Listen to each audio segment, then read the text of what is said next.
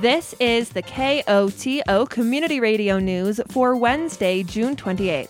I'm Julia Caulfield. And I'm Gavin McGough. In today's headlines, Mountain Village elects new town council. Making affordable housing work out. County commuters shift into gear. And a mountain weather forecast. Mountain Village has a new town council. On Tuesday evening, Mountain Village officials announced the results from the 2023 council election. Martinique Davis Prohaska, Scott Pearson, Tucker Magid, and Peter Dupre took the top spots, earning seats on the 7-member town council. Prohaska and Dupre won re-election, but not in a landslide. Prohaska garnered the second highest votes with 254. Dupre came in fourth with 180 votes. Pearson was the top vote-getter with 257 votes. Magid received 206. Pearson says it's an honor to have the support of the community, but he also feels the weight of the role he's stepping into. It's kind of daunting and kind of humbling. You know, the issues that the town faces are not easy ones. And so I'm excited to roll up my sleeves, but I'm also, kind of aware that this is not going to be easy. But it's important. It's important for the people of Mountain Village and for the whole region. Dupre notes he's looking forward to continue making meaningful change in the community. I enjoy serving the community, and I enjoy, meeting more members of the community, and hopefully at the end of my, this term, I can look back and say, here are the things I've accomplished and feel good about it. A now veteran of town council, Prohaska says she's excited to keep the work up. I'm looking forward to continuing the good work that we've been doing the last 4 years, specifically, some of the projects that we've been working on. The staff has been instrumental in that, and I just am really thrilled that I get to work with such a great team. I'm also really looking forward to continuing the work with my fellow council members, new and old. Jumping into the big issues of the region, Pearson says he's keen to dive in on affordable housing. Every issue in the town leads back to affordable housing. And I really heard that when I was knocking on doors, talking with people, talking with small business owners who struggle so tremendously just to be able to stay open because they can't find employees. Or people who came here 10 years ago, working as lifties, they're still living in dormitories and they don't see any way out. They don't see a way to start a family or, move into, full adulthood. And so at every level, it's just critical. And that is far and away the number one issue I want to spend time on. Dupre adds a plan for the gondola is a key issue coming down the road. For TSG, for Mountain Village, and for Telluride, it's the lifeblood of this community. And so we've got to figure that out. It's got to get done, and it's got to get done quickly. Pearson, Dupre, and Prohaska also highlight work on the new medical center, the wastewater treatment plant, and the environment as important issues coming before council. On a hyperlocal level, Prohaska adds council will need to put energy into resolving the development application for the Six Senses Hotel in the village core. Especially for new council members, they're really going to need to get up to speed on the whole long and beleaguered history of that. And I have full confidence we'll be able to get to where everyone's fully aware of all the history and nuancing. But that is going to be something that we're all going to have to work on here right away. As a new member, Pearson says he's looking to join the conversation where he can. The town of Mountain Village has benefited from having great leadership for years, for decades. So I don't see myself coming in and trying to shake everything up or turn things 180 degrees. I think we have been well governed, and I'm looking forward to being a member of a really strong town council and, adding my opinions, adding, my experience, but continuing to work on things that they are already working on. With the local Mountain Village election season over for the next 2 years, Prohaska shares her appreciation for the community coming out to have their voices heard. I'm just really grateful and appreciative for all of the Mountain Village residents that got out and voted. I feel like it was a really good turnout compared to other elections. And I'm also really grateful for all the other candidates. It was a super strong field, and I think that, I'm really excited about the future of our town council and our community. Tucker Magid was not available for comment by broadcast deadline. Mountain Village issued 983 ballots with 398 returned for a voter turnout of 45%. Rick Gomez came in 5th with 147 votes, Heather Knox 6th with 131, followed by Jonathan Greenspan with 88 votes. Allison McLean came in 8th with 84 votes, Frank Henson 9th with 48 votes, and Douglas Tooley came in 10th with 11 votes. The new town council will be sworn in at Mountain Village's town council meeting on July 20th. The first order of business will be selecting a mayor and mayor pro tem to serve for the next 2 years.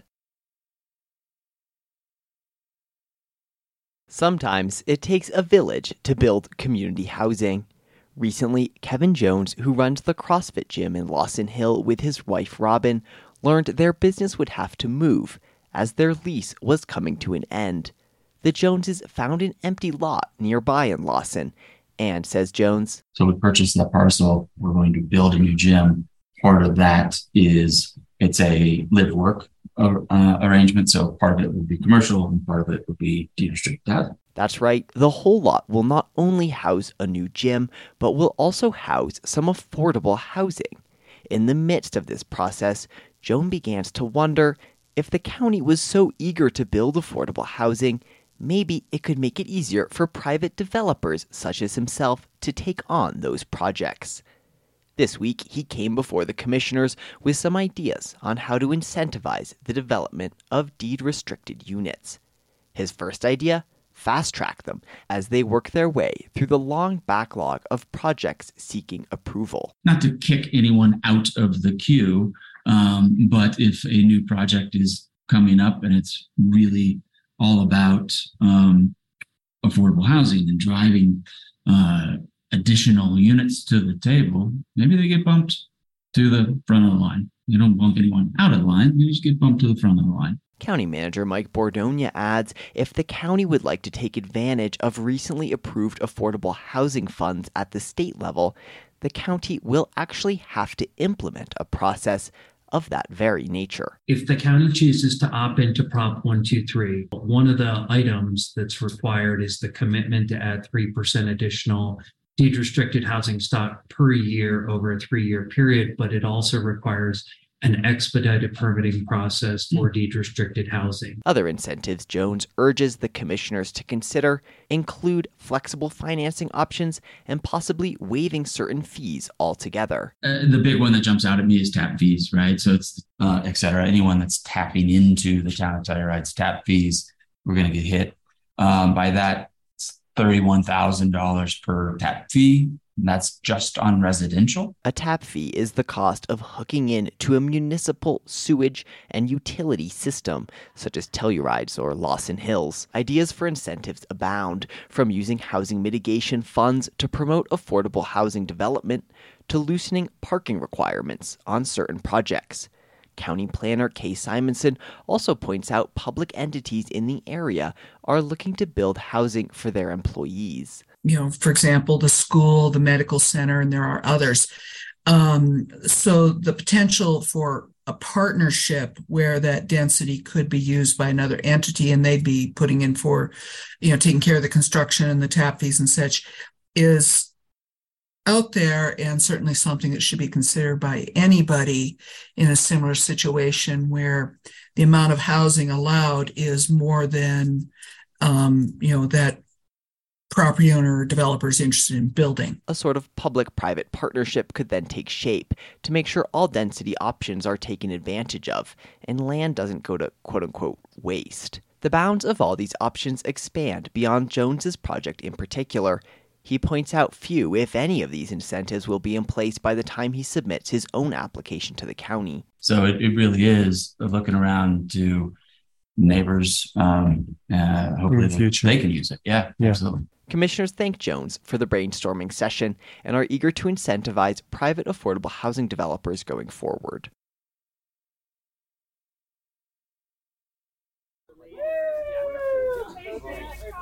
where like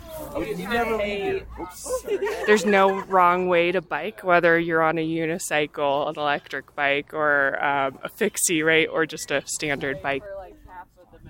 It's Wednesday, June 28th, Bike to Work Day across the nation.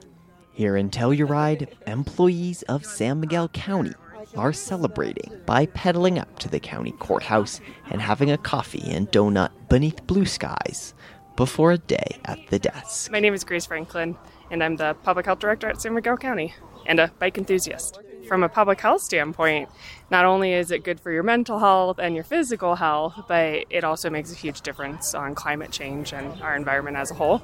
Hi, this is Chris Smith from San Miguel County Environmental Health, and I'm lucky enough to live in the east end of Telluride, and I've been walking or biking to work for the past 34 years.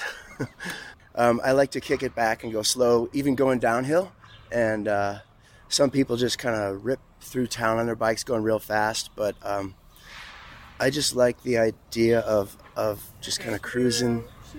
Star Jameson, Natural Resources Director with the county, commutes from Mountain Village each day, usually on the gondola, or perhaps on foot down Boomerang Road.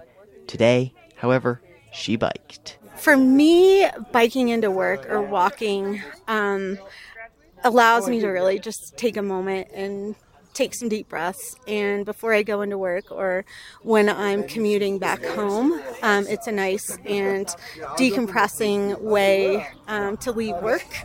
Recognizing the special day, Jameson adds, intersects with her work. I'm really pushing for the county to look at multimodal transportation for our climate action plan, so this is a really important topic for me. Many folks gathered on the lawn outside the courthouse prioritize alternate modes of commuting, but not all of them tend to choose biking itself. Nicola Kerr, who works with the planning department, borrowed a coworker's bike for her commute. And went on a nice ride from Lawson Hill. My bottom's a little sore and I'm a little parched, but other than that, it was a nice view. Cool. And do you make a practice of biking to work, or? I don't. I'm a bus girly, but I'm all about the public transport. I'm never driving. I don't know if I'll bike again, to be honest. Maybe one day by myself when I can stop and take a water break at my leisure. I'm Lily Briggs. I'm the plans examiner with the San Miguel County Building Department. I live out in Nucla, so if you work in town, it's typical that you're going to be commuting from somewhere. It's hard to live here and work here. So any sort of support we can get from SMART or our employers is always super appreciated. This morning, for an extra special treat, I took the river trail in past what we call the Holy Lands, where Bear Creek comes into the upper San Miguel. And the river is way up right now, and it was very cool and to see the waves in the river and just kind of feel that rush and get that good energy on the way to work. From the courthouse steps, happy Bike to Work Day, and wishing you cheer in all your future commutes.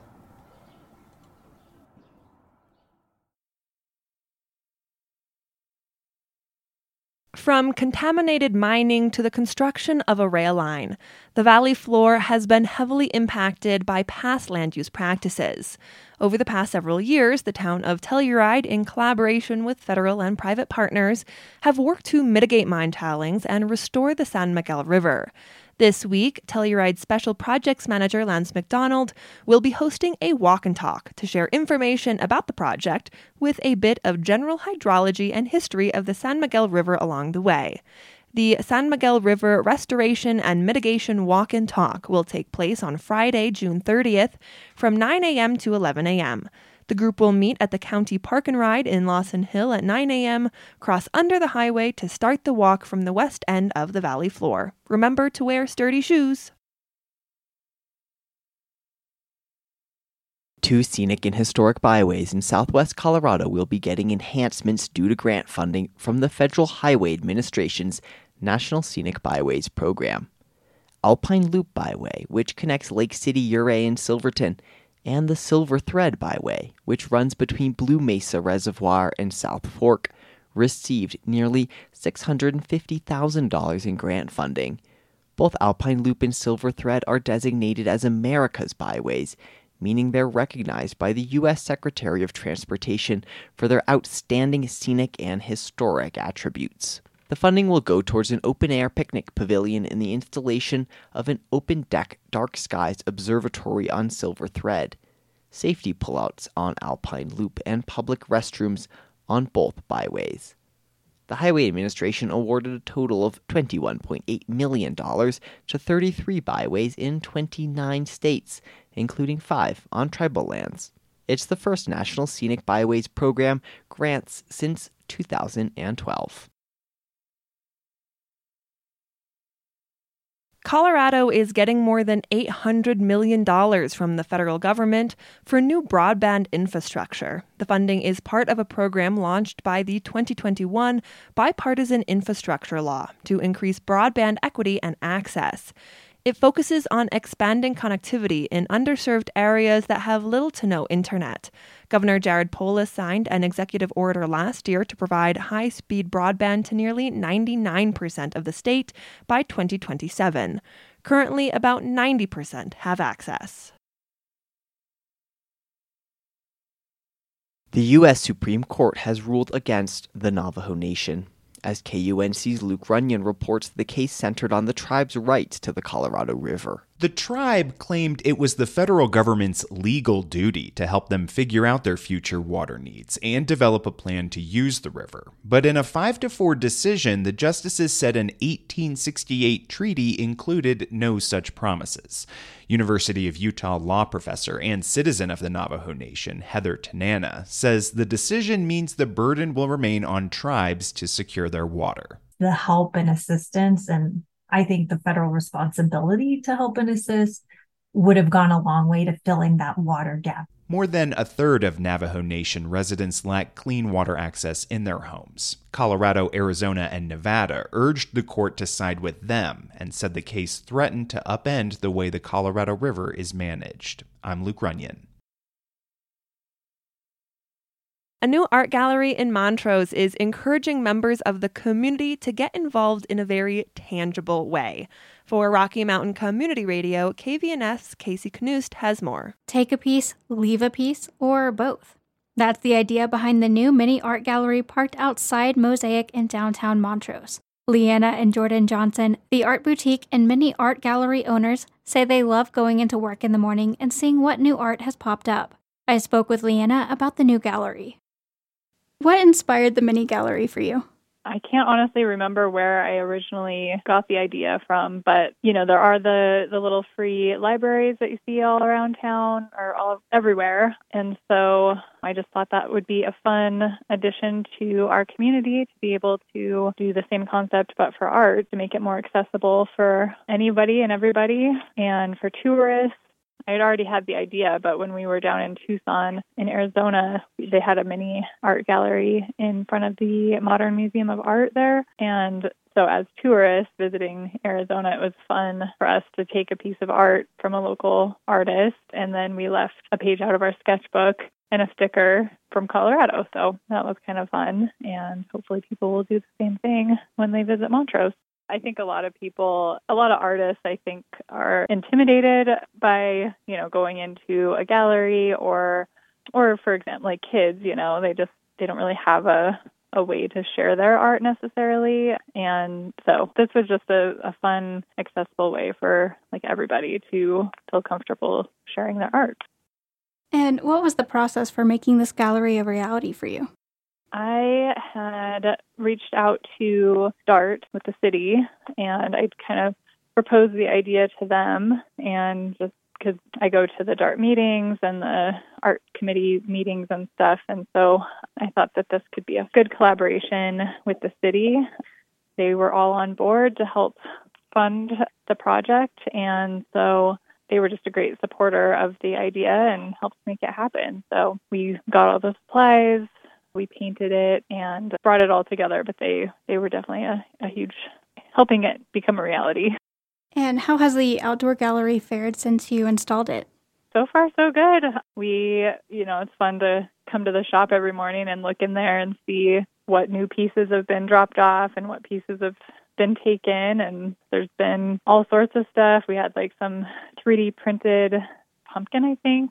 Then, some other little paintings from people. Like there was a Ridgeway artist that dropped something off in there. And so we've had like all different kinds of, there's been kids that have brought little canvases or little things that they've made. And it's just really cool to see the variety. We've had like some crocheted pieces put in there, just kind of all over the place, which is what we were hoping for. So it's pretty fun. And is this going to be a permanent fixture for you? It is, yes. Yep, assuming nobody vandalizes it or assuming it holds up to the elements and everything, then yeah, it should be permanently out front on the sidewalk there. So fingers crossed. Mosaic is encouraging people to post pictures of what they take or leave while using the Montrose Mini Gallery hashtag so people can follow along and see what's been picked up and dropped off. The gallery is available for anyone and everyone to take or leave art, or both. Mosaic is located in downtown Montrose at 21 North Cascade Avenue. For KVNF, I'm Cassie Knust. The National Weather Service forecast for the western San Juans calls for mostly clear skies tonight with a low in the mid-40s. Winds could gust as high as 30 miles per hour. Thursday should be sunny during the day and mostly clear at night with a high in the mid-70s and a low around 40 degrees. Winds could gust as high as 30 miles per hour. Friday, there's a slight chance of showers and thunderstorms with mostly sunny skies and a high around 75 degrees. Friday night should be mostly clear with a low around 40. There is a red flag warning in effect through Thursday. This has been the news for Wednesday, June 28th. Thanks for listening. If you have a story idea or a news tip, call the news team at 970-728-3206. And now, a personal commentary. The Town of Telluride and Servitas LLC are hosting the first of several community outreach events on the Canyonlands Tower House Public-Private Partnership Affordable Housing Project at the Wilkinson Public Library on Thursday, June 29th from 5:30 to 7 p.m. Please join us at this open house to learn more about the site, the community's housing needs, and provide input on this exciting opportunity. Refreshments provided. For more information about the project or the open house, please visit engagetelluride.org. Opinions broadcast over KOTO are those of the speakers. You are also invited to express your views after the news or on Access each weekday at around 4 p.m. If you would like to comment, please contact a staff person here at KOTO. We encourage you to speak out on important public issues.